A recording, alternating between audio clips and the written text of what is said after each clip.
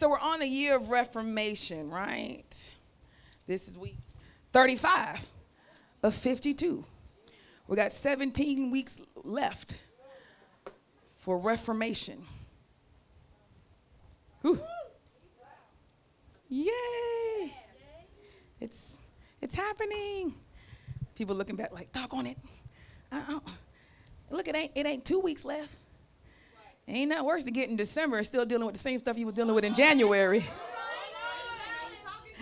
Now you got to be superstitious, hoping that the new year superstitiously will grant you some type of change. They be like, oh, yes, the new year. It's going to start in the day. What? You think because the day on this calendar changed that means it's going to be something brand new for you? The Lord is not mocked. Whatever you sow, that you shall reap. Hello, somebody. In due season, if you faint not. It ain't going to be a new day unless you sowed something before today. As farmers say, the best time to plant a tree was 20 years ago. Amen? Y'all know, somebody was like, what? It takes about 20 years for the tree to fully grow and have fruit on it. The best time to plant a tree, now that you realize, ooh, I need fruit, was 20 years ago. Think about that. Just let that marinate for a minute. Because y'all be expecting something miracle. Hello?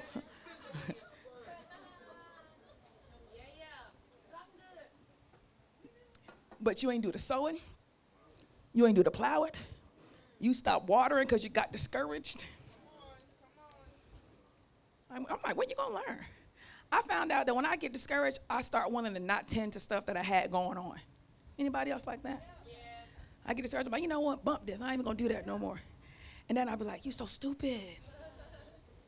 Because even though this ain't working, this might be ready by the time you get over this not working. Now I was like, from now on, I ain't ever doing that no more. Whatever I can do, I'm going to keep doing that. Because I ain't going to lose multiple times. It's obvious I lost the apple tree. We ain't going to have fruit this year. But I did be working on some oranges. I did be working on some pears, a little grapevine. You understand what I'm saying? I'm going to keep tending to them because that might be harvest in just a little bit. One of them going to hit. And I'm going to eat. Hello, somebody.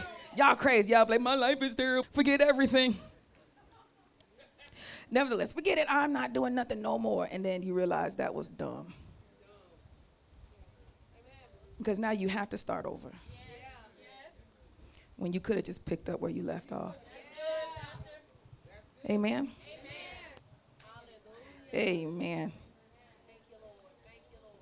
Last week we looked at being reformed through the Holy Spirit. The idea of faith, the Word of God, and Christianity is that you actually have to live it. It's not effective if you just preach it without living it. Do you understand? And so when you put yourself on the chopping block, it is so effective in the kingdom. When people see the love of God in suffering and hard times, it is so powerful to showing the word of God to be true. But this also means that somebody has to suffer. Be embarrassed. Be vulnerable. Be transparent. Be honest. Hello, somebody. Somebody has to do that. You understand? Because when you try to cover it up like it ain't what it is, then you ruin the effectiveness of the word of God being preached. One of the things we strive for here is transparency and sincerity. Amen? Amen. I guess today we're celebrating the 18th year of my ordination. Way to bring it in.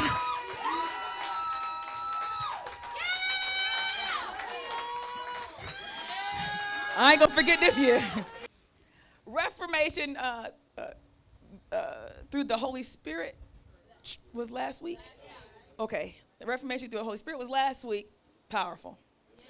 We looked at how the Holy Spirit changes us and our nature to stop sinning.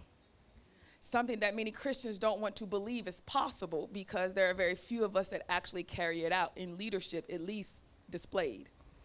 And so the assumption is that everybody is sinning and nobody's capable. Now, I'm not saying that you won't have sins that you did not plan, all right, or sins of omission. But we're talking about those types of sins that were avoidable, that you planned for, that you set it up for. Do you understand? And too many Christians are living with those. As a matter of fact, in the reading for the MIT, the ministers in training class, you guys are looking at the percentages. Over 90% of Christians know the gospel, call themselves believers, but admit to not living a lifestyle of a Christian. 90%. This is problematic. This means that the gospel, as powerful as it is, when it comes out of our mouths, is only 10% of its strength. Like, that's horrible. Like, out of the 100% of Christians that are spreading the gospel, only 10% of them actually have any effectiveness when they say it, just the words themselves. And that's what we're going to look at. That's what we're going to look at today. So let's look at the Reformation through truth. Reformation through truth. John 8:31 and 32 would be our key scripture today. We're going to look at several chapters in John, St. John. But our key scripture is John 8:31 and 32. We're going to look at several chapters, possibly from chapter 6 all the way to chapter 8. But let's start with our key scripture just so we can kind of wrap our mind around this. John 8:31 through 32, when you're there, say amen. Amen. The truth will set you free. So Jesus said to the Jews who had believed in him, if you abide in my word, you are truly my disciples, and you will know the truth, and the truth will set you free. In our day, truth is hard to find. People that have once been believers are leaving Christianity and have left Christianity because they have a hard time finding the truth. I was sitting with a couple of friends the other day and, just having dessert. Jim and Diane, you guys know them. And Jim's sister asked me, she said, Pastor, what do you think is the reason why so many young people aren't going to church? I said, well, they're going to my church. I said, no. That's right. I said, but what I think the problem is that this current generation was raised by a generation that had so many questions and no one could give them the answers. Yeah. Like the generation before them, your parents and your parents' parents, at the very cusp of that, had so many questions, but no one gave answers, nor did they give room for questions. They just said, you believe because I said so. You believe because that's what we always do. You believe because that's what we're raised in.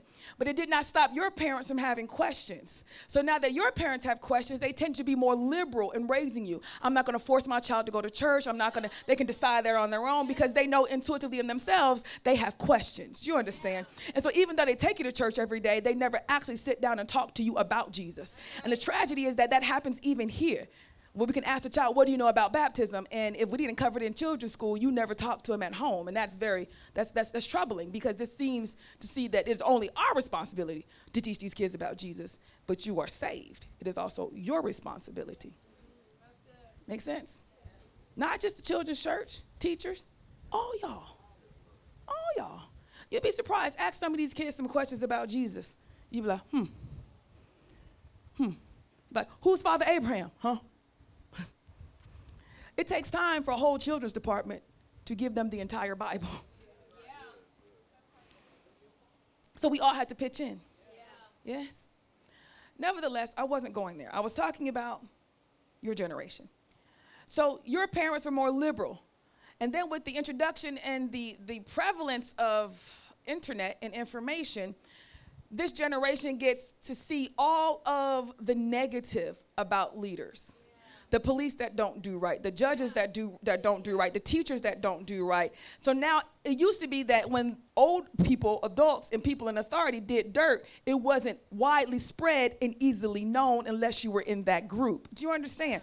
Now you can research and find out everybody's history and whatever they did wrong on a consistent basis. So now you got a whole generation raised by people that had questions with no answers, told them don't worry about it, try to figure it out, and then they see that the people that they should listen to are all failures in living what they say. And so thus, what the church has only done to try to get new people is change the format. Let's add some smoke. Let's make it a concert. Let's put lights and cameras and screens, and let's just have a ton of music, and let's just make it fun, and put the pastor in jeans, and put him on a rock star t-shirt, give him some skinny jeans, and just get rid of the pulpit, and he'll look like, he'll look real hip. And so the only thing that we've changed is the format. But there aren't enough people actually studying to answer the questions, because if you could answer their questions, coupled with actually living what you preach, then they will come back to God in the droves. But it takes both. Do you understand? It takes both. So people say, why your church growing? I said, because I tried to do both. Answer questions and live what I preach. I try to do both. Do you understand what I'm saying? And so far, the Lord is keeping us. Now, the idea here is when it comes to truth, we got to look at lies. Let's look at what lying does to your brain. Lying messes up your brain, just so you know. A team of researchers at Duke University and College of London set out to determine what exactly goes on in the brain when you lie. What kind of detriment does it have? So they created an experiment where they showed some people pictures of a jar full of pennies, many jars full of pennies. And this person was supposed to email their friend an estimate of how many pennies were in the jar, right?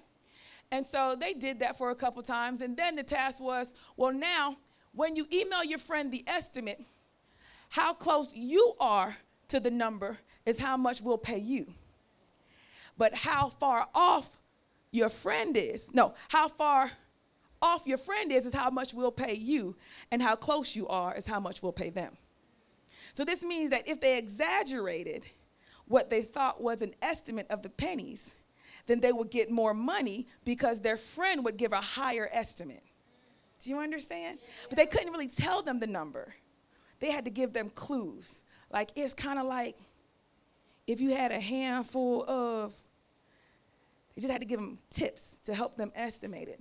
And so they noticed that in the beginning, the people that would have to judge the pennies and then give the clues to the other person via email, that they only started to exaggerate a little bit. But as the experiment continued, then by the end of the experiment, they exaggerated almost double the estimate. And scientists were like, so when you lie, you just keep on lying. Hello? That sounds about right, because Luke tells us that. You understand?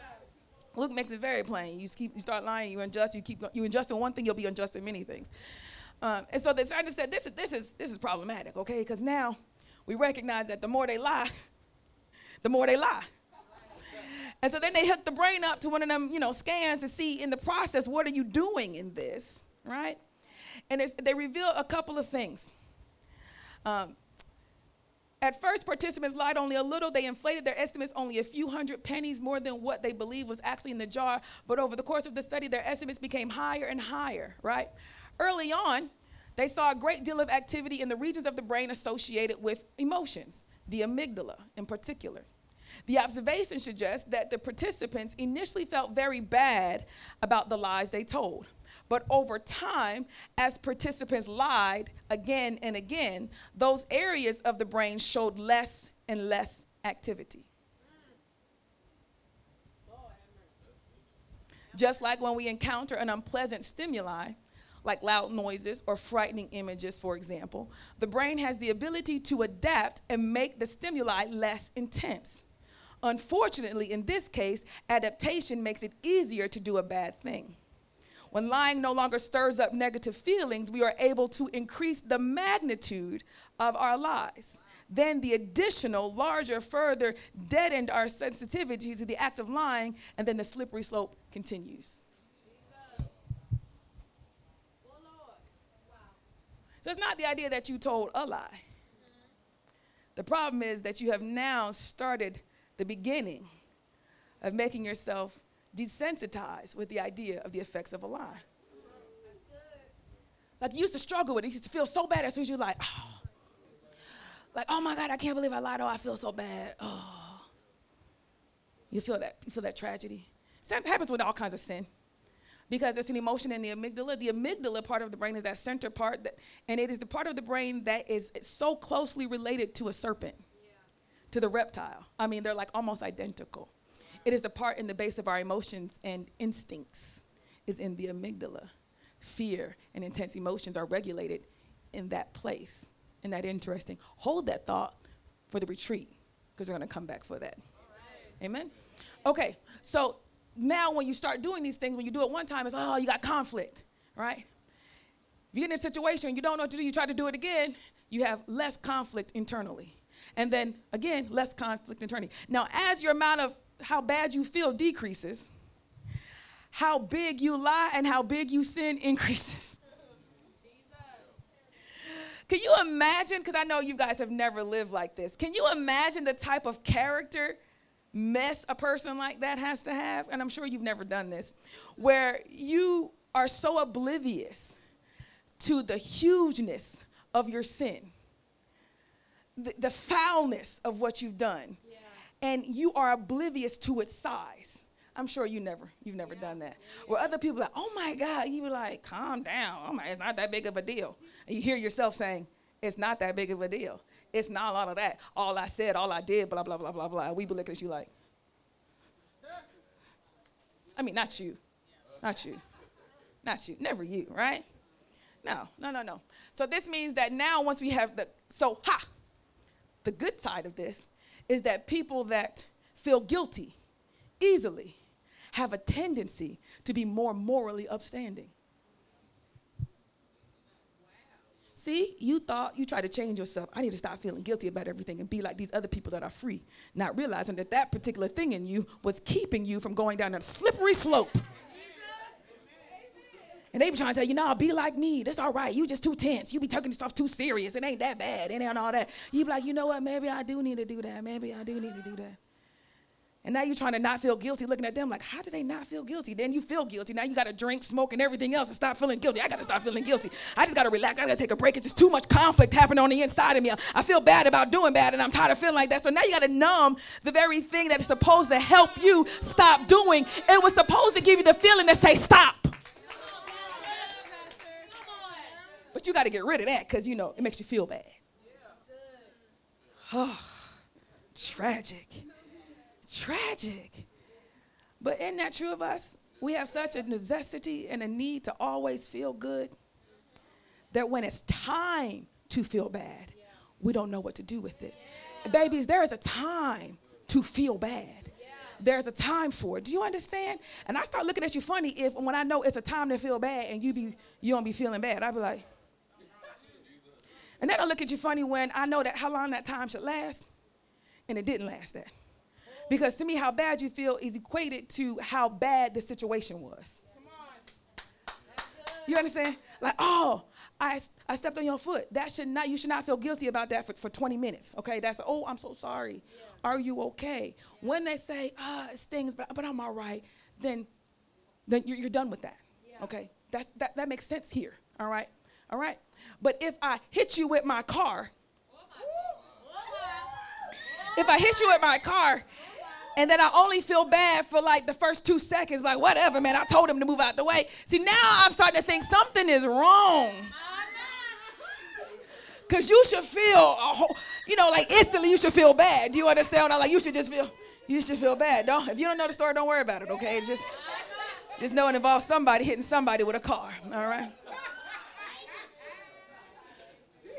And now you're thinking, what is it? Was it car on car? It's car to body. But you could be so deadened to guilt of hurting other people because all you feel is your pain, that you don't feel anybody else's pain. And so your pain is so loud that you cannot instantly resonate with somebody else's pain. And so we're all looking at you like, what's wrong with your amygdala? Your amygdala broke. You need to get that fixed in Jesus' name. How I fix it? I don't know. Just read the Bible. Read the Bible, pray, go to the altar, and miracles happen. But something wrong with your amygdala. Something is definitely wrong with your amygdala.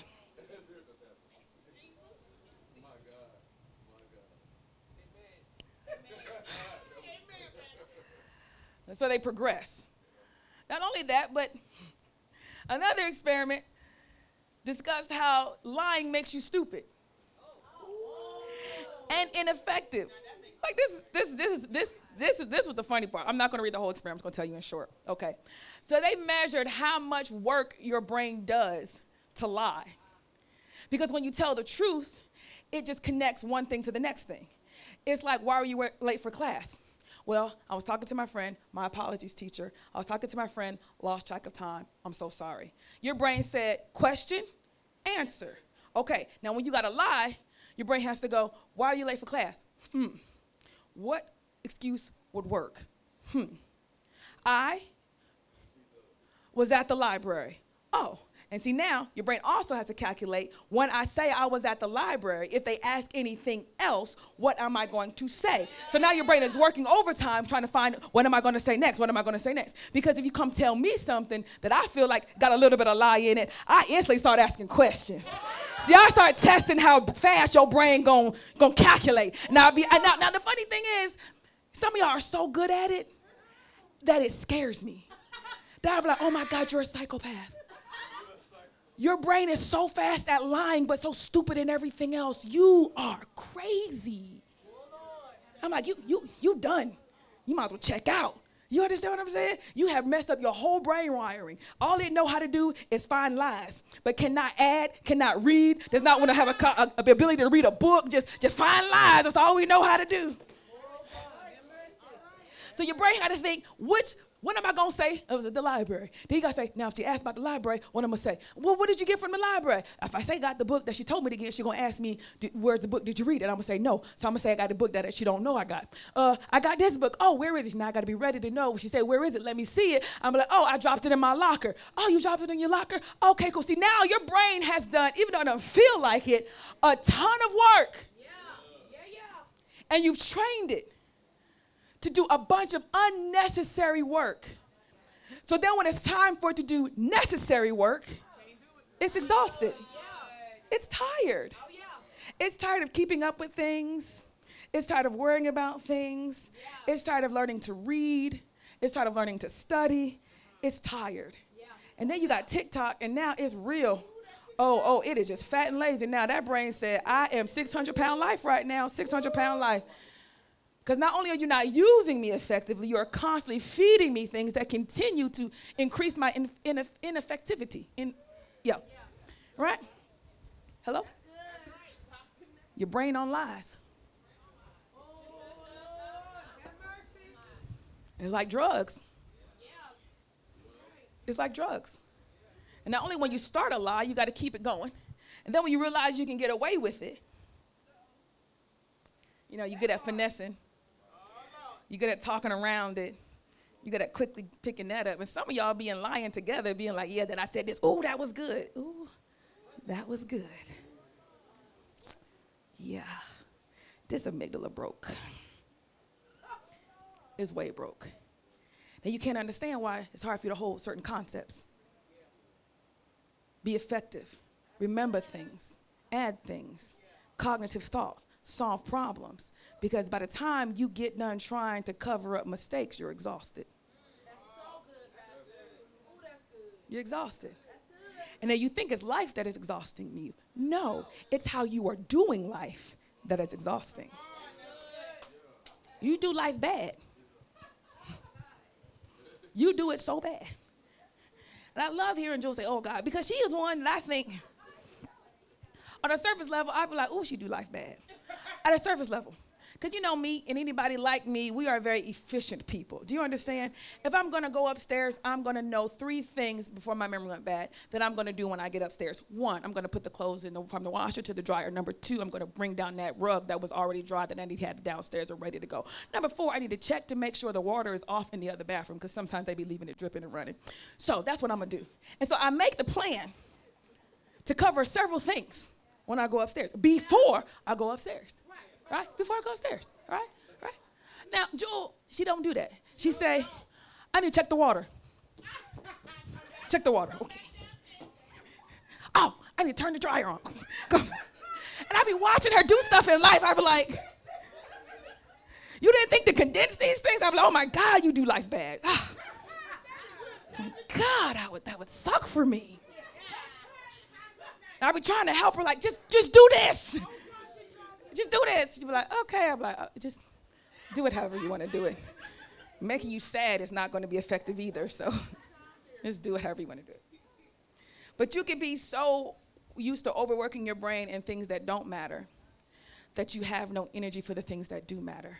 That's so good. And that's a wonderful place to keep you spiraling downward. Yeah, that's good, Pastor. Wonderful place.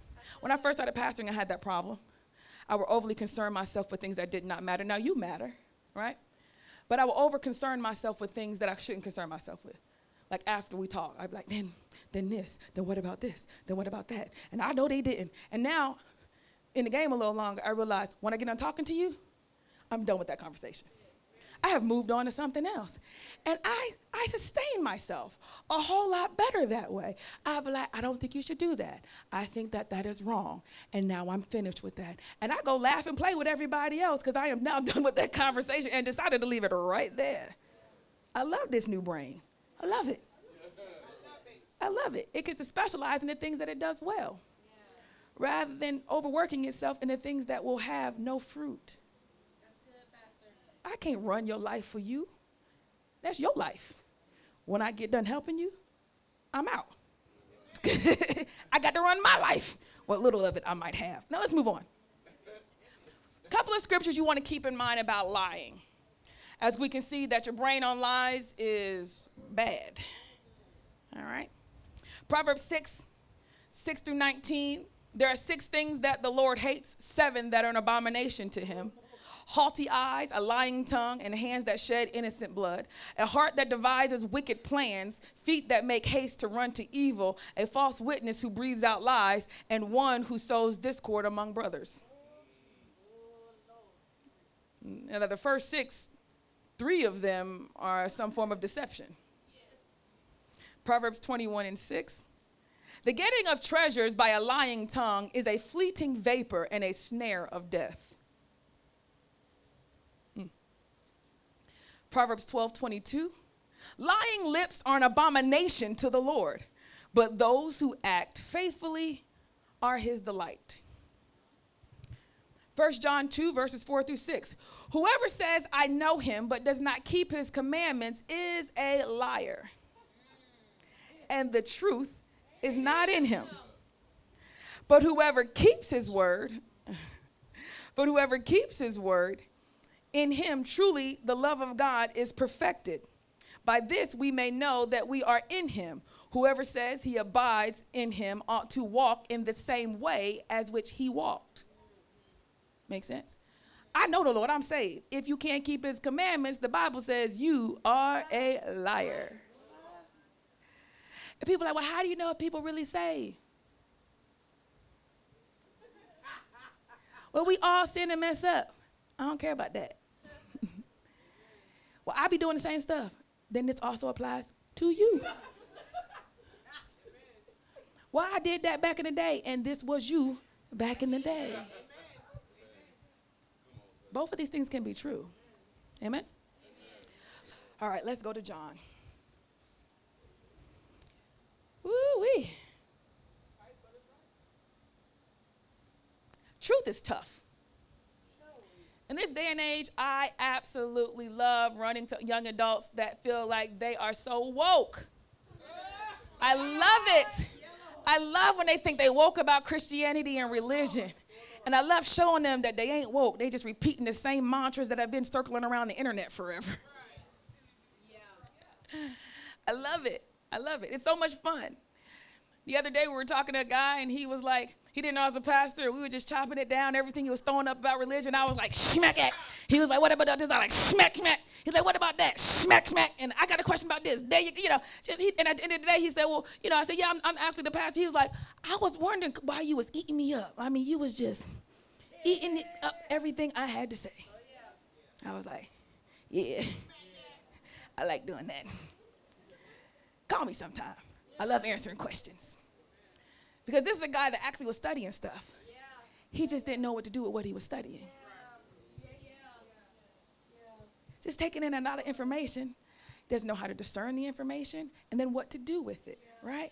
So you start piecing stuff together, don't even go together. He's like, yeah, but what about the apocalypse? I was like, the Apocrypha? Yeah. And what about the Septuagint? Yeah. So he was putting stuff together. He was putting stuff together, you know, and then what about Samson? Okay, he was putting it together, but it was like, but overall, it wasn't his understanding that was the problem. I'm going to show you. Because you could put everything together wrong, get this one thing right, and everything starts clicking. Because you ain't saved by your knowledge. To be saved by knowledge was the very sin that brought death. You're not saved by knowledge. Okay. Now don't worry. My name means one who seeks knowledge. I love it. Okay? I love it. All right? But I know that does not bring you to salvation. All right. So let's start at John. Let's look at John chapter 6. Okay? I'm just going to run through a quick summary of what's happening in context before we get to John chapter 8. Okay? In John chapter 6, at the end of the chapter, Jesus is trying to explain to his disciples that he is the bread that came down from heaven, like the manna, right? When the children of Israel were in Egypt. Then he goes on to say, and if you're going to be with me and follow me, you're going to have to eat the bread that is my flesh and drink the wine that is my blood in order to continue. And the disciples was like, Let's pause here. When you say, eat your flesh and drink your blood, what are you saying? Right. And then he says, I said what I said. And they're like, so this is cannibalism. I'm out. And they left. And he did not stop them. I would have been like, I don't mean literally my flesh. I mean, technically, he didn't even stop them. They was like, you trying to get us to be cannibals. We out this joint. And dipped. And he looked at the rest of the disciples that was left like, are you going to leave me too? They was like, nah, we with you. We with you, Jesus. We don't. I hope you're going to further explain. Later on, it's a lot of miracles you're doing. Now you're talking about, I don't even know what you mean. We're going to keep going, see where this goes. So now Peter, you know him. He was like, I'm with you, but I'm always evaluating. Always evaluate, was this a good idea, you know? So they go on down their business, right? And Jesus is like, you got to eat this, take this. And they're like, I'm out. Some people's like, I'm with you. He was like, yeah, I know some of y'all with me, but I also know some of y'all ain't. I know the one that's going to deceive you. You are not a believer. But he knew it from the beginning, right? This is hilarious. So by the time he gets done saying this, the disciples are like, this is hard. This is hard. This is hard for us to take in. Eat your flesh, drink your blood. This is a very difficult saying to take in, Jesus. Aren't you, are there times you want God to make something very plain? Yes, very plain. Like, can't you just say this? Can't you? Like, you're saying something, but I'm not sure if I'm picking up what you're putting down. Am I picking it up the right way? Is this what you mean? He'd just be looking at you like, I said what I said. But you said one thing and it could go on either side. It could go this way or that way, and then I don't really know. He'd be like, I said what I said. And most of you call me saying, Pastor, the Lord said this, and I think this. I said, or he could have meant this. And you'd be like, oh, dang, it could have been. I'll be like, yeah. Good luck with that. No, I'll tell you the answer. It's always easy. All right? It is. All right, let's move on. So Jesus says, at the end of chapter 6, he was like, yeah, it's hard, but these words that I speak are spirit and life. Look at what Jesus is trying to say. You have to eat my flesh, drink my blood, if you're going to rock with me moving forward. And they're like, this is a mess, I'm out. And some people said, this is, I'm not going to say it's a mess, but I'm going to say that this is really hard to accept, Jesus, all right? Yeah. I'm going to keep going with you. But the entire way of this journey, I have something running in the background of my mind that is very hard for me to accept about what you said. Y'all don't want to help me today. Because you could be walking with Jesus. You don't want to help me today. Go to church every week, you understand. But in the back of your mind, you have a question about something that he said to you. And it's really hard for you to fathom how he wants you to live and act like that. And it remains there the entire journey. Right? Over time, we begin to see the hiccups. When Jesus said, I must die, Peter was like, certainly not you. He was like, get behind me, Satan. See, now we know that this background thought will cause you to be used by Satan at any given moment. Y'all don't want to help me today. This background question that you have a hard time receiving about God, this thing that the pastor preached that you have a hard time accepting, this concept, this way of life that you really cannot swallow fully, that very thought makes you susceptible to be used by Satan, and so susceptible that we cannot tell the difference between you and Satan himself.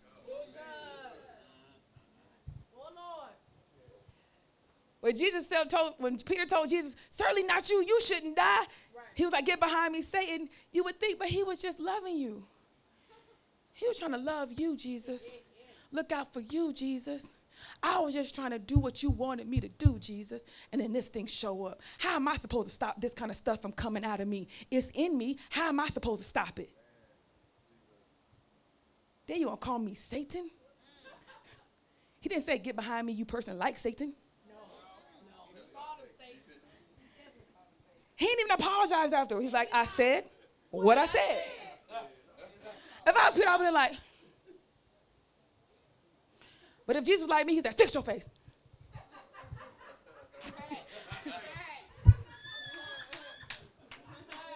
Just be bleeding. I'm fine. Be like, Jesus called me Satan. The Son of Man called me Satan. God called me Satan. Oh my God. Am I Satan? Oh my God, I might be Satan. Oh my God. Just. He start overthinking stuff. Oh my God, I'm Satan. I always knew I was Satan. I knew I was never supposed to be saved. It was all a lie. It was all charade. I was always the devil.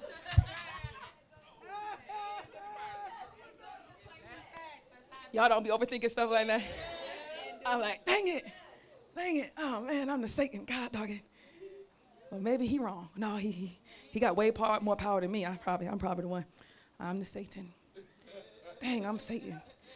I'm just walking around here Satan. And now he know it. When he said one was going to betray me, if I was Peter, I would have been like, it's me.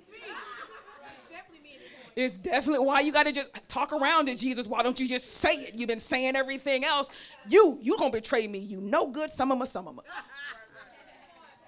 I would have been sitting there, yeah, it's probably me. Always me. I can't ever get nothing right. Woo! Somebody is playing with your mind, and it is not the Father. Woo! Jesus says, the words that I'm telling you are spirit and life. Now, let's take some church words out of this, okay? Let's de-churchify this for a second. When something is spirit, that means it's not tangible, even though it's real. All right? It doesn't, you can't hold it, but it is very much a part of reality in that it affects reality, even if you can't see it, right? It's spiritual. It's intrinsic is another word for that, okay? It has life in of itself. It has a function, but you cannot touch your love. Like, here go my love. No, you can't have none. You can have some. You want some of my love? See, it don't go that way. You just can't be like, passing it off. It's intrinsic, okay? So he said, the words that I'm saying are intrinsic, but they're very real, all right? They're spirit, okay? That means the words that I'm telling you affect reality, the tangibleness. Yeah. It's a part of the tangible, even though you can't see it. Do you understand? Yes. All right. Because whatever spiritual thoughts you might have, right, they end up showing up in your actions. Oh, yeah. Right? Oh, yeah. You're angry, it's going to show up in your actions. Yes. You're hurt, it's going to show up in your actions. Here is something that is intrinsic, spiritual, not tangible. Something happened on the inside, like in my guts, not literally in your guts, like in my heartbeat, not in your heartbeat, like in my blood, not literally, but we use these physical things to say it is in you, even though you can't put your hand on it, but it is very much so a part of what this world is. Yeah. Okay? That's the thing about spirit. It's not a different world. It is this world. But the aspect of this world that you cannot see. That's good. But you can feel it all the time. Oh, yeah. That's how miracles and words of knowledge are happening, because I'm very in tune with the idea that the spirit world is very real, always present, always moving. Not some place I got to speak to over there, but a realm that is right here. Duh. Like I could say, hey, Janiyah. I could say, what's up, Lord? Thank you so much, Jesus. Holy Spirit, can you help me? Somebody says, my sister has cancer. Let's pray. Let's pray. I ain't praying with you.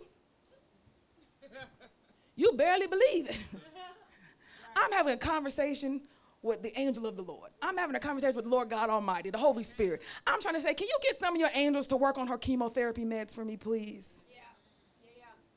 Can you talk to some of her doctors? Listen, can you go into her immune system, sweet Spirit of the Lord, and really start beefing it up for her during this process? I'm not even talking to you. I don't even care what you hear. All I know is there is a whole other spiritual side of this that is very present when I close my eyes and say, dear Lord, That's good, Pastor. I'm coming in the name of Jesus. Hey guys, hi. I know, hi, yes, I'm Talibah, the one on earth. Yes, that's me. Hey, I was coming. Jesus said I could come. He said I have permission.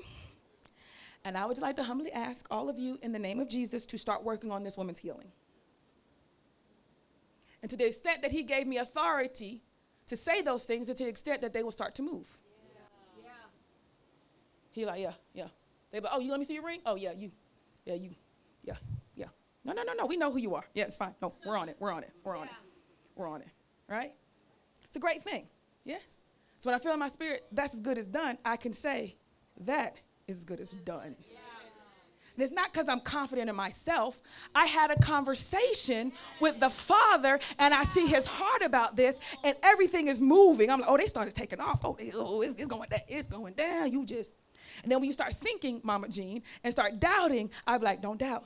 Ain't that right, Mother Bell? When you start being unsure, and even though you can't tell people with your mouth how afraid you are, I can look at you in your eyes and go, don't you be afraid. You will get out of this. You will teach Sunday school. It's going to be amazing.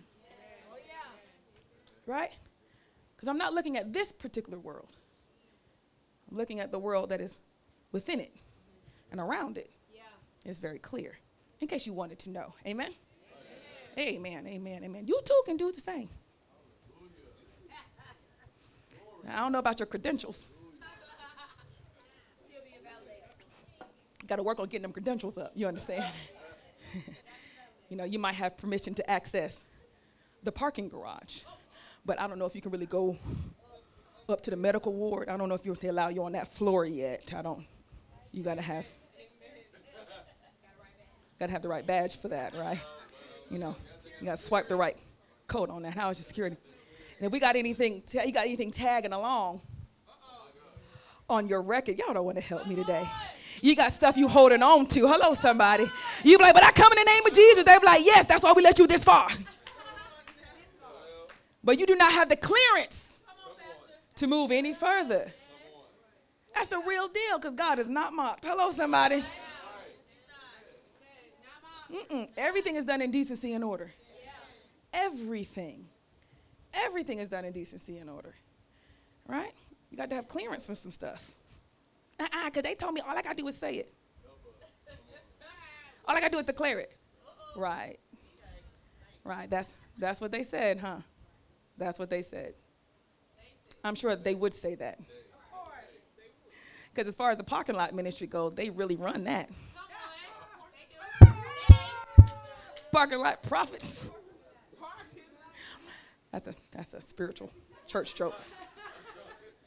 If you weren't raised in a church, then you don't know the idea that a parking lot prophet is a person that, even though they're not the pastor and haven't been ordained, that they stand outside after church and start speaking words and trying to tell people other scriptures and stuff like that. We call them the parking lot prophets. They have not been sent, ordained, or anointed for the particular job in that house, so they can't do it in the house, so they wait till everybody leaves out the house and start trying to encourage. So we call them parking lot prophets. And every once in a while, I have some little parking lot ministers out there, and I be like, break it up. That's right. Hey, what you talking about? I was just trying to tell her. Let me see, what you trying to tell her? No, you don't have any clearance for that. You just go about your business. We got that. Leave that alone. Decency and order. Hello, somebody. Decency and order. I know your heart. Be that as it may. No. I wasn't trying to do nothing. I know.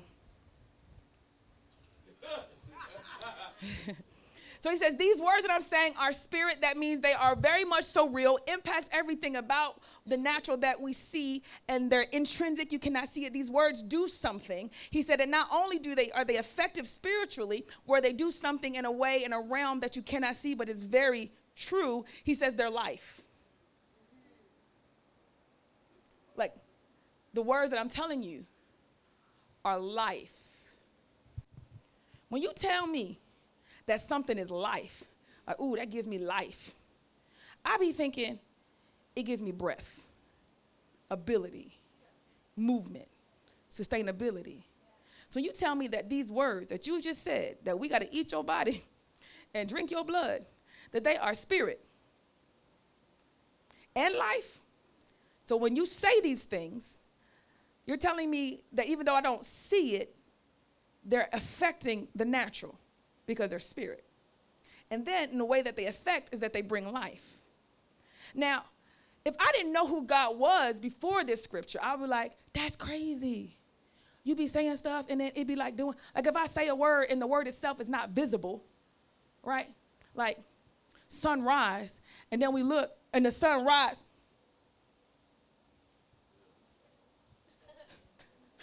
How did that happen? Right?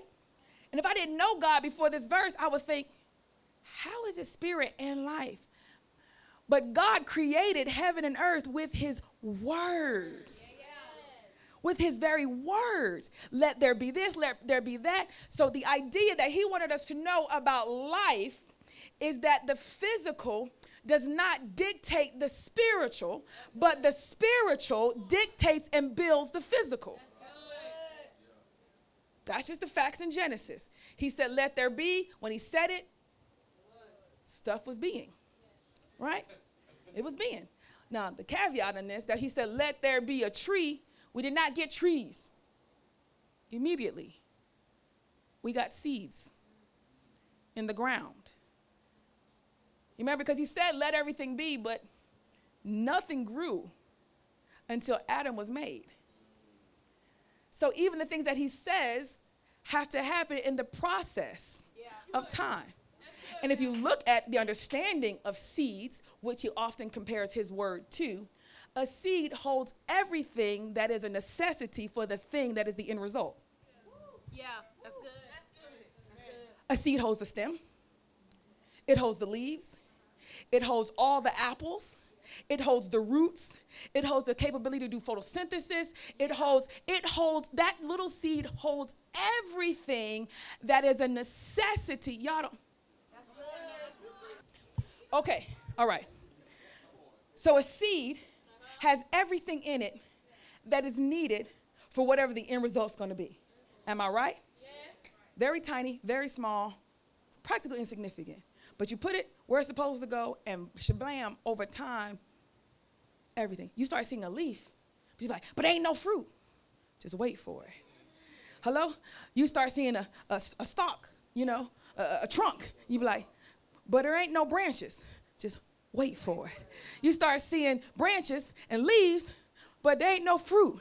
Just wait for it. And it's not like somebody's coming by and be like, oh, here go a log that ain't got no branches. Let me put some branches on that. Whatever it needs did not have to come from without it. It came from within it. Y'all don't want to help me today. Y'all not trying to help me? Y'all trying to help me? Now, everything about how life works, which we're going to look on in the retreat, happens in seeds and sex. Okay, that's what we're going to talk about at the retreat. All right. But what we need to understand, all right, about seeds and the word was, now he says, the word that I'm telling you is spirit, and it has all of life in it. In essence, these words that I'm telling you will grow life. The fruit of these words is life. If you tell me that the fruit of these words is life, then that must mean that it came from the tree of life. Y'all don't want to help me today. I can't get nobody to help me understand the Bible. So now if you're telling me that the word that you're saying is intrinsic and spiritual in that it's very real, and it's the thing that causes everything that is real to be, because God said in the beginning, let there be. These were words that actually cause things to be. So now you're telling me that as it relates to God and his entire creation, his words are intrinsic. All words are intrinsic, and they are supposed to produce something. He says, when my word goes forth, it will not return to me void, but it will accomplish that which I set it out to do. Like, I ain't got no bad seeds. I put my seeds in, they do. They do exactly what I said they're going to do. Interesting. We're not done. This wasn't even for you. I also had some other stuff to tell you. I don't even know how we on this. But nevertheless. All right. So now he says, so my words are spirit and life. So what the things I'm giving you, when I say them, they're going to produce something in the natural. What it's supposed to produce is life, right? Now, in this word, eat my flesh, drink my blood, it's spiritual. But when you actually take it in, hello, somebody, then it will produce life.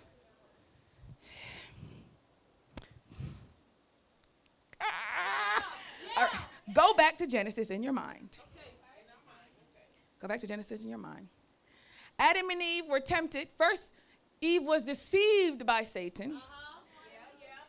He told a lie, right, and said, you won't surely die, right? He was lying. She was going to die, very much so die, and everybody after her, right? But he lied.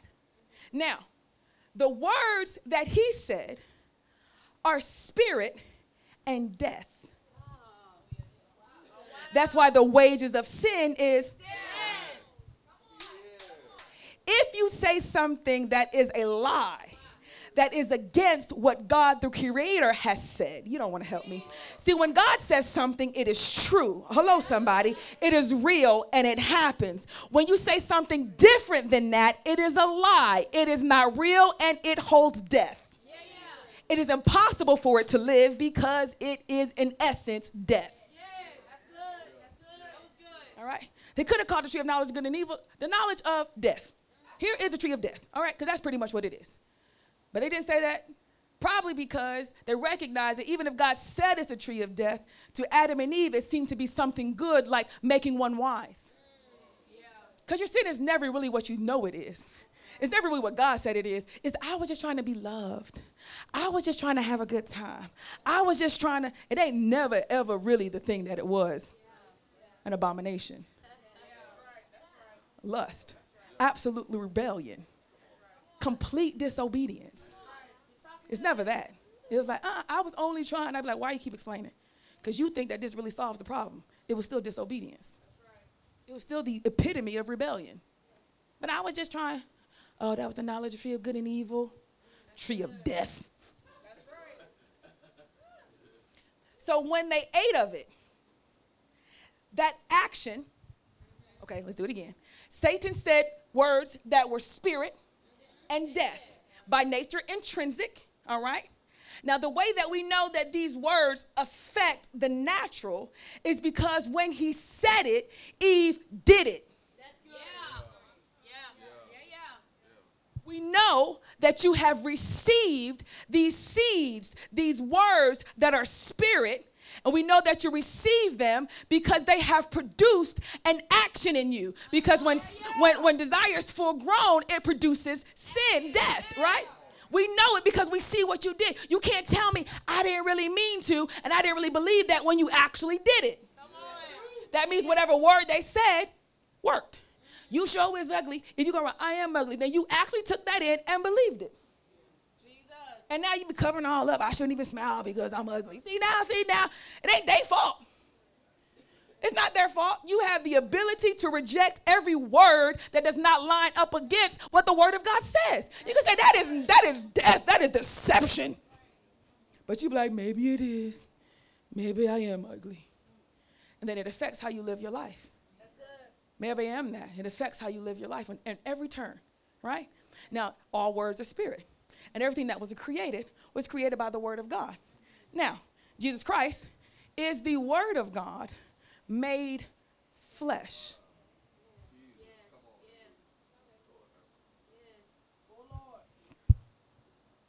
No? Let's do it again.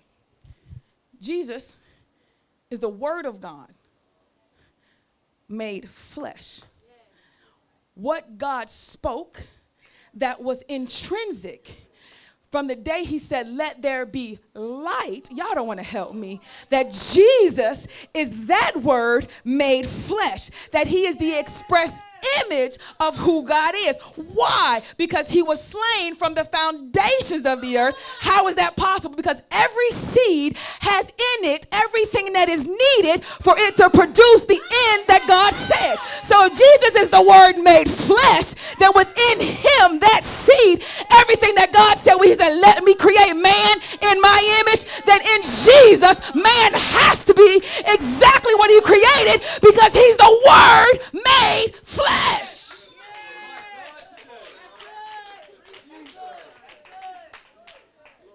Like, let me say it without all the yelling so people that didn't get it could get it. Forgive us, we got excited, all right? The Bible says that Jesus is the word of God made flesh, put into flesh form in human body. The words of God have created everything. They are spirit and life.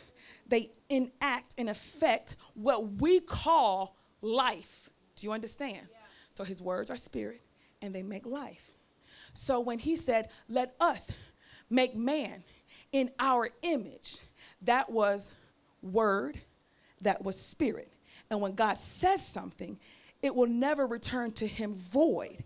It will accomplish that thing to which he set it out to do.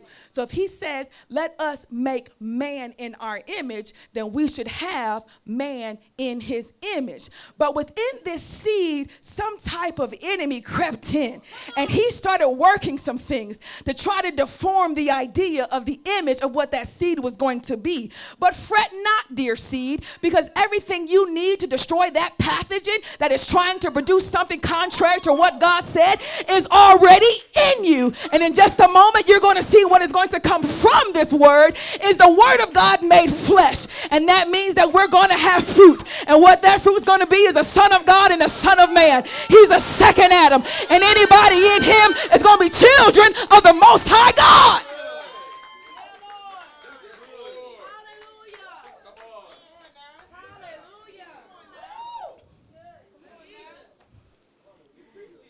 So that's how Christ could be slain from the foundation, because God knows my words are seeds. When I say it, everything I need in that is there. When I said let there be a tree, photosynthesis was there, how to convert oxygen and all that, the leaves, everything was there. Because that's how perfect his words are. He ain't got to list everything. Well, first we need to have the DNA. Then we need to have the chromosomes. Then we need to make sure we got proteins. This is what I want. That's what it's going to be. Period. Right? Now, the joy about let us create man in our own image is that man did not grow from the earth, even though he fashioned him from the earth. See, evolution tries to tell you that we came from the very substance that made the earth, like we evolved from the dirt. Now, who would want to make us think that we evolved from the natural rather than spoken into existence from the spiritual, and then the spiritual he fashioned and put us in the natural? Who would want us to believe that? Who has a plan to make us feel that what we do in the natural is what we are in the spiritual? Somebody has a plan to make you think that what you do on the outside is really what you are going to be on the inside. Somebody says that you can be saved by works. Somebody says once you sin, then that's just your nature. Somebody said if you did that, then that's who you are. Somebody is lying, trying to make you think that what you do externally will actually become who you are internally. How did he do this? Because the rule was don't eat of the tree. Don't let his words, which are spiritual, cause you to do something that is natural. Because now you believe that this natural thing of eating this fruit actually makes you more spiritual. And it's a lie. Because the spirit produces the natural. So then when Jesus, the word of God put in flesh form, says, eat my body, what is he trying to counter? When Satan said, eat my tree, y'all don't want to help me. Eat the tree of the knowledge of good and evil. Why don't you go ahead and take the fruit of a thing and see if you can make more fruit? You can't take a fruit and make more fruit. You've got to take the seed. Y'all don't want to help me. A fruit skin won't make more fruit. It's the seed that makes more fruit. And Satan, you are a liar, because sin has been condemned to my flesh. It is not me that sins, but my flesh.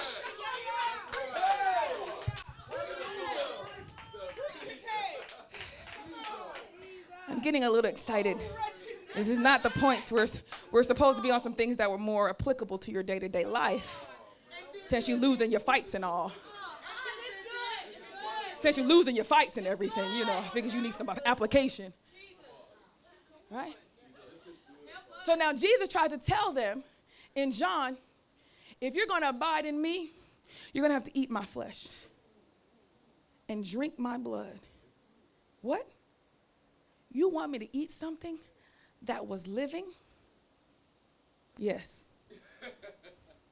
Because Satan convinced you that the fruit, which is the end of all growth, will actually cause you to grow. And here I am, the seed, where my body is going to be buried. Y'all don't want to help me.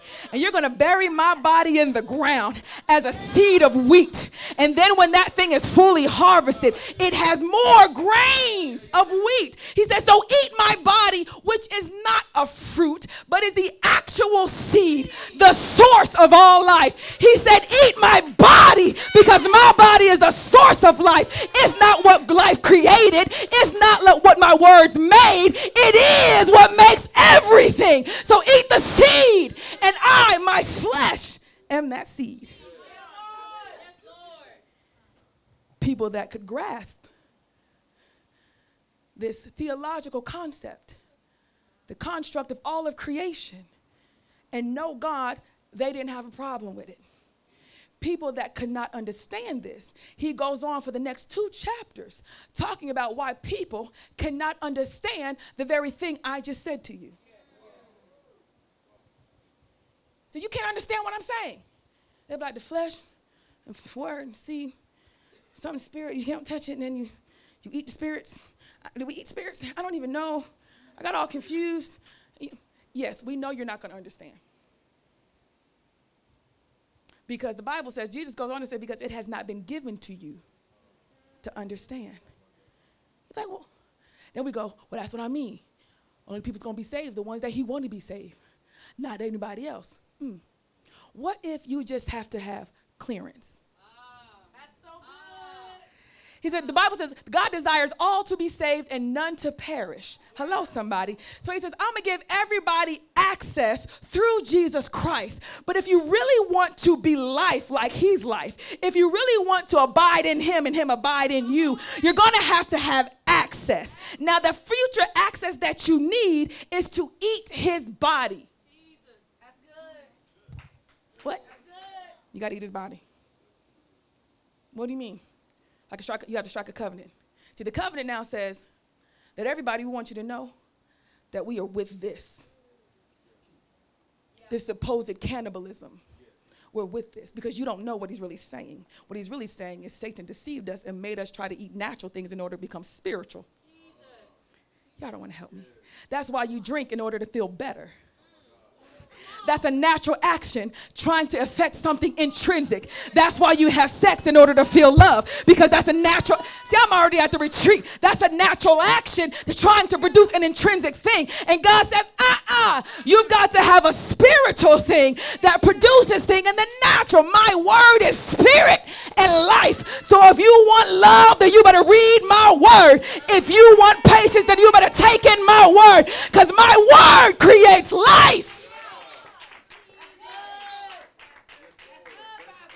Run around here trying to figure out, what can I do to fix my life? What can you do naturally? Nothing. You're just eating more of the same lie. That's why I tell the testimony. I did not plan my life. People don't believe me, but ask around people that know me all my life. I didn't say, you know what, God called me the pastor. Never. I never knew what I was going to do next. I just did whatever he put in front of me. By the time I realized, ooh, all my friends getting married, I was like, uh-oh.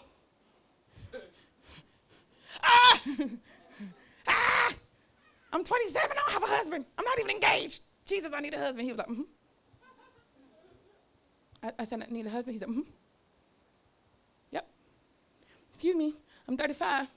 I need a husband. Mm-hmm. Yep. Got 40. Excuse me, I'm 40 years old, dear Jesus. I need a husband? He said, mm-hmm. And I said, mm-hmm, mm-hmm, mm-hmm. And now what we're trying to figure out is the natural of sex the thing that produces and makes parents parents? Is it the sex that makes parents parents? Because people have sex all the time and they're not parents. He said, but what if it was spiritual? What if something spiritual made you a parent? I said, Lil, I need to be married so I can make babies. He said, is that why you think you need to be physically married and have physical sex in order to raise up children? To pour your love onto children, to love and help people grow. He said, you think you got to do something natural to experience that spiritual benefit. So he said, mm-hmm. I said, mm-hmm.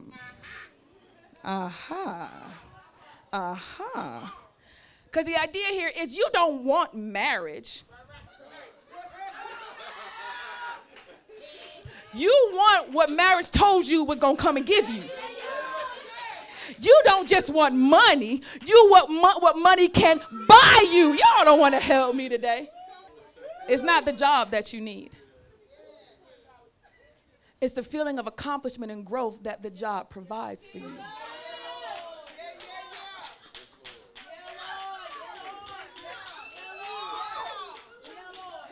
That's why he say, whatever job you at, you better act like it's important. Because then if you try to do that job right, I'm going to sweep the floor like this is the best job ever. He said, then I can spiritually give you. Y'all don't want to help me today. He says, take my word and do everything as unto the Lord. And while you're sweeping the floor, you have the same type of fulfillment as a CEO and a CFO.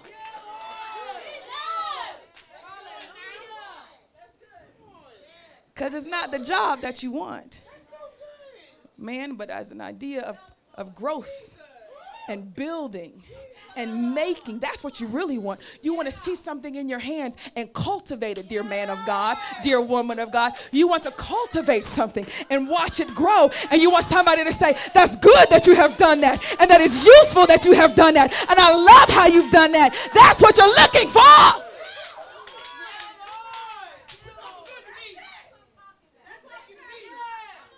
See, I figured that out early.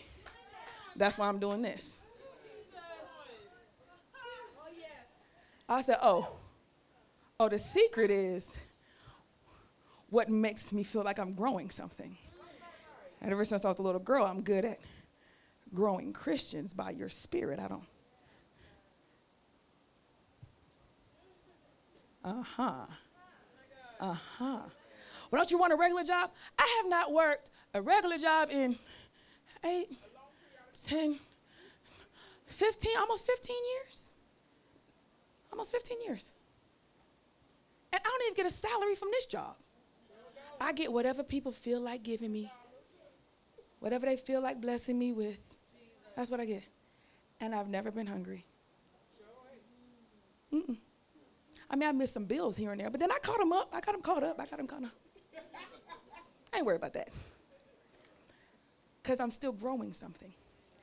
And the idea here is I don't let the paycheck confuse me about how good I am at my job. You don't want to help me today because it wasn't the money that I was seeking. Y'all don't want to help me. So it's easy for me not to have a set salary because I wasn't doing the work for the money. I was doing the work because I enjoy watching something grow and mature and nurture it. And when he gave me this, I said, that's what I will do, and you will make sure that I eat. And that is the end of that, and has been the end of it for almost 15 years plus. Sit. You're miserable because you forgot why you liked your job in the first place. Maybe you went into it for money. Went into it for future opportunities. But didn't go into it because that is something that the Lord put in your hands. You say, this is what you want me to grow. That's why you keep getting fired from all your jobs. Hello, somebody, because you don't realize that this is what he's telling you to grow. And until you understand that concept, that you are not working for money, but you are working to fulfill a spiritual need of watching things produced in your hands, I'm not going to give you the next job. Because the next job inches you closer to what I've called you to. Right? And you're not ready. I can't let you get that close. Because you go on, you're going to fail at it. Then you're going to think you're not called. Then your ministry going to fall apart. Then your marriage and everything that's connected to it. So let's just wait here and learn what this job is for. And it's not for your provision. It's not. And when Satan tries to say, eat this, take this, work those extra hours, get that overtime, and you know it is not helping in your growth and production of what God has put in your hands, but you can see how you need the money. Now, it's good you're trying to get the money to church. May the Lord bless you. Your physical needs is blessings us spiritually. Amen. Right? Now, your money is no longer physical. It's spiritual. Because it was the heart that you sowed it in, not how much you wrote it in. Y'all don't understand. It was what you knew it represented. You understand? It's like, I just want, and he wants you to recognize how bad you want that. Do you know how many people come to me and say, Pastor, I'm so mad that what I wanted to give, I didn't have it to give it. I asked the Lord for it, and I thought he was going to bless me, and then I can't bless the church, and I'm undone, and I sit there and go, that's good. It's good. Because this means that never again will God put on your heart to give anything, and you don't do it. Because we were honest, there were times you did. Yeah. But now that you can feel the joy of what it means to take something physical and answer physical needs, that then start encouraging people in the spirit, start encouraging your pastor, lift the stress and the financial burden, then the vision is more clearly seen, and souls are being saved, and mission trips are being taken, and you're like, yes, I love this. I love this. And now you're not robbing God. Now you're not robbing God. Well, I give my tithe. He said tithes and offerings. What did he tell you to offer? Yes. Good, Pastor. That's where you stuck at. Hello? Nevertheless, we didn't even take up tithes and offerings yet. Where was I? Spirit and life. So now that Jesus is the word of God made flesh, you can see why he says, eat of my body. Yeah. Take the seed, and that will grow life. And from the day that you accept Christ and take communion, baptism and communion are some of the best sacraments, then you're saying, I'm taking in this seed, the life of Christ. And that's why he says, if you know him, then you will live like you know him and obey his commandments. Because what we're seeing is what life he lived growing through you. And a person that cannot keep his commandments is not born of God. Because a good fruit tree can't produce bad fruit also. Yeah. Trees of life produce life. Trees of death produce death. Now, while you may be saved here, you have not died like a seed in the ground being raised to new life, because that's the type of life you're called to live. Can I speak on that for a little bit? Yeah. I found out in the years that I've been in ministry, the reason why Christians believe God and struggle so much with sin. Shamar, can I use you as an example? Not for the sin part, but for some other stuff. Yeah? Okay, great. He was like, I mean, I didn't say that. I didn't set that up right. I was talking to Shamar. He was telling me about a testimony that Hezekiah has. I'm not going to give you. He can give it to you guys on the next Wednesday when we in church or whatever. You know, he was talking about the testimony Hezekiah had, and both of them was like, dude, that's what I'm talking about. This Christian stuff, like, it actually works. Like, this is good. Like, and Shamar came to me and said, cuz, I could do this. Like, for real. I don't know what God is doing, but I'm liking this. This is doable. This is fun. This is good. I'm enjoying it. I said, you know what happened? He said, what? I said, you actually died to yourself. I said, I cannot convince people how much better it is when you finally die and just say, I'm just going to live like this. Yeah. You just jump. Just leap. I'm just going to do it. I'm just going to live like this. And you say, the heck with everything I thought, the heck with everything I thought I was going to do, the heck with everything I felt. I am done with that. Lord, you tell me whatever. And that's exactly what happened to Shamar. He came here low, right? We start working on some stuff. His soul got up a little bit. Then God started working on some stuff. Spirit got up real bit. I mean, Spirit got real up last Sunday, you know. Spirit man was like, thank you, Jesus.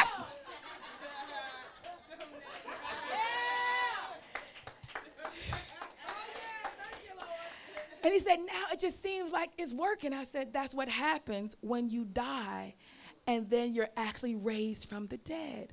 Life is so much more enjoyable. Even the struggles look different. Even the fights look different. I said, but when you're just trying to be a better person. Oh, Lord, have mercy. Hello, somebody. When you're just trying to clean up bad habits, it's not the same as being born of God. It's not the same. And I can't tell you that. I can't even tell you how much easier it is and much fun and so much more fulfilling when you actually do it. But those of us that have done it are like, absolutely. Absolutely. And it's not many of us. It's not. It's more of us struggling with our old selves, our old desires, whatever we think we wanted, thought we wanted, trying to figure out, still trying to manipulate things in the natural in order to get the things in the spirit that you really need. Who am I going to marry? Where am I going to marry him? Where am I going to live? What kind of job am I going to get? Where's my house? Where's my apartment? What kind of car? And if I could just get this together, just get that together, just get this together. I'm like, then what? Nothing. Because nothing you do in the natural produces something in the spiritual. But everything in the spirit produces what you see in the natural. Hands down. And when you get that, your eyes are open. You're like, wow. So you can say, I'm struggling. I miss my mom every day. But I love the Lord. Let's fight some more. Yeah. It's clear. It's very clear why you're doing it. It don't make the pain go away, but you realize, I was built for this. I was built for this, right? And you take great joy now in your sufferings. Now you're like, oh, I know what this is about. Ooh, that hurts. Have you ever seen somebody get crap beat out of them and then start laughing? You know right then they're crazy. That's what I do to say. You're like, you're like, oh, snap. The little demons be like, man, I ain't even fooling up with her. Why y'all give me her? I shouldn't even came over here. You know I shouldn't even came over here. Amen. Amen. Amen. Amen. Amen. Amen. Come on and bless the name of the Lord. Standing all over the house. I know. I'm looking at everything I wanted to cover, and you'll be all right. This is good, Pastor. Jesus goes on to say in John chapter 6 and 7 and 8, he says, the reason why you can't understand the words that I'm saying is because you don't want to do the will of God. He says that in John, somewhere around John chapter 8. Here, let me show it. Say, just remain standing. I'm going to try to find it for you. And they're done the will. So somewhere around John chapter 8, somewhere between verses 42 to the end there. He says that it's hard for you to understand. You're not going to understand because you do not want to do the will of God. See, when you say you want to get saved and you believe in Jesus, what you're really identifying is I am tired and done with doing my way. I'm done doing my way. I have no way. I have no will. You have broken my will like a horse that you have finally broken, okay? Broken and contrite. You have told me I am done. I am no longer bucking against you. You just, whatever you want. Whatever you like, right? I'm done with this. It's not what I want. Because this produces nothing but more chasing, more pain, more uncertainty. I mean, just constant. Because what I think I want is always looking natural. But you are spirit. And if spiritual things produce things in the natural, then I need life from you, not life down here. Not life down here. I need life from you. So now my will is done. If I suffer, I'm going to suffer. Bump that. If I got to fight every day, I'm going to fight every day. Bump that. I want whatever you want. I am done wanting things. You tell me. He says, now when you finally say that you don't want your will anymore, but you want mine, you died to self, buried, and then when you didn't even know it was possible, you thought that if you died to your will, you thought if you stopped trying to get what you want, if you stopped trying to make it happen, if you stopped trying to fix things, if you stopped having to hustle, if you stopped having the pressure, you thought if you stopped that, then you would surely die. He says, well, stop it and see what happens. And so you say, I'm done living like that. I'm done striving that way. And you die, and then look at this. All of a sudden, you start raising up from the dead. All of a sudden, you got joy you never thought you'd have. All of a sudden, you got strength you never thought you'd have. But you got to stop wanting your will because you will never understand the word of God that way. Remember, I opened and said, what if you could stop being saved by your knowledge and stop putting things together wrong, right? There's one way to stop you from putting all the scriptures and the signs together wrong, and that is to want his will. Then when you want his will, you understand everything God says. That's why when you come to me, you said, Pastor, I got this sign, and I think it's this. And I say, well, it could also be this. And you go, it could be. And I say, it is this. You know how I know? Because I want his will for your life. Even when you want it too, right? That's why you came to me. Yeah. And I want it too. I want his will for your life. I don't want his will for your life for me. I want his will for your life for him and for you. So thus, since I don't have a hat in the ring, it's easy for me to say, this is what he means by that. Hello, somebody. And then when I say it, you go, oh, and it clicks instantly. And you go, how come I didn't see that? I said, because I am trained in growing life. Y'all don't want to help me today. I water seeds. I plant seeds. I uproot weeds. That's what I do. Do you understand? You just need a little water. That's it. I got you. We're gonna see what this is. And then it hits, and then you keep moving. So you don't understand the things of God, the word of God. You don't understand what scriptures mean and how they connect. You keep getting the wrong interpretations and not really seeing the signs appropriately. Going one way to realize I shouldn't even went that way. That's going to keep happening until you die to yourself. You want to be a strong theologian where you read scriptures and understand what they say. You want to not make sure you don't scripture twist, then you can't have your own will. That part of you has to die. Let's pray. Ask the Father that I want new life. I've been struggling. If that's you, come on. I've been struggling. I've been striving. I've been trying to figure out what do I need to line up physically in my life? What changes do I need to make physically? Where do I need to go physically? What do I need to do physically? Is it how I eat? Is it what I listen to? I've been trying to figure it out physically, and now I recognize it's spiritual. It's not about what I eat. It's not about where I work. It has nothing to do with where I live. But it's the words that I take in. It's the words that produce a feeling in me. And when I act on that, I've eaten that seed. I want to only eat what you say. I want to produce your will. I want fruit from my life that looks like your life. I'm tired of hustling. I'm tired of getting in the grind. You said, come, all those who are heavy laden, who are tired. I feel like I've been carrying weights that I don't think I should be carrying. I don't think it should be this hard. I don't think it should be this heavy, and I can't figure out what I'm doing wrong. And so now I'm just gonna die to me. I don't even know. I want whatever you want for my life. Wherever paths you take me on, that's what I want. Whatever journey you have for me, that's what I want.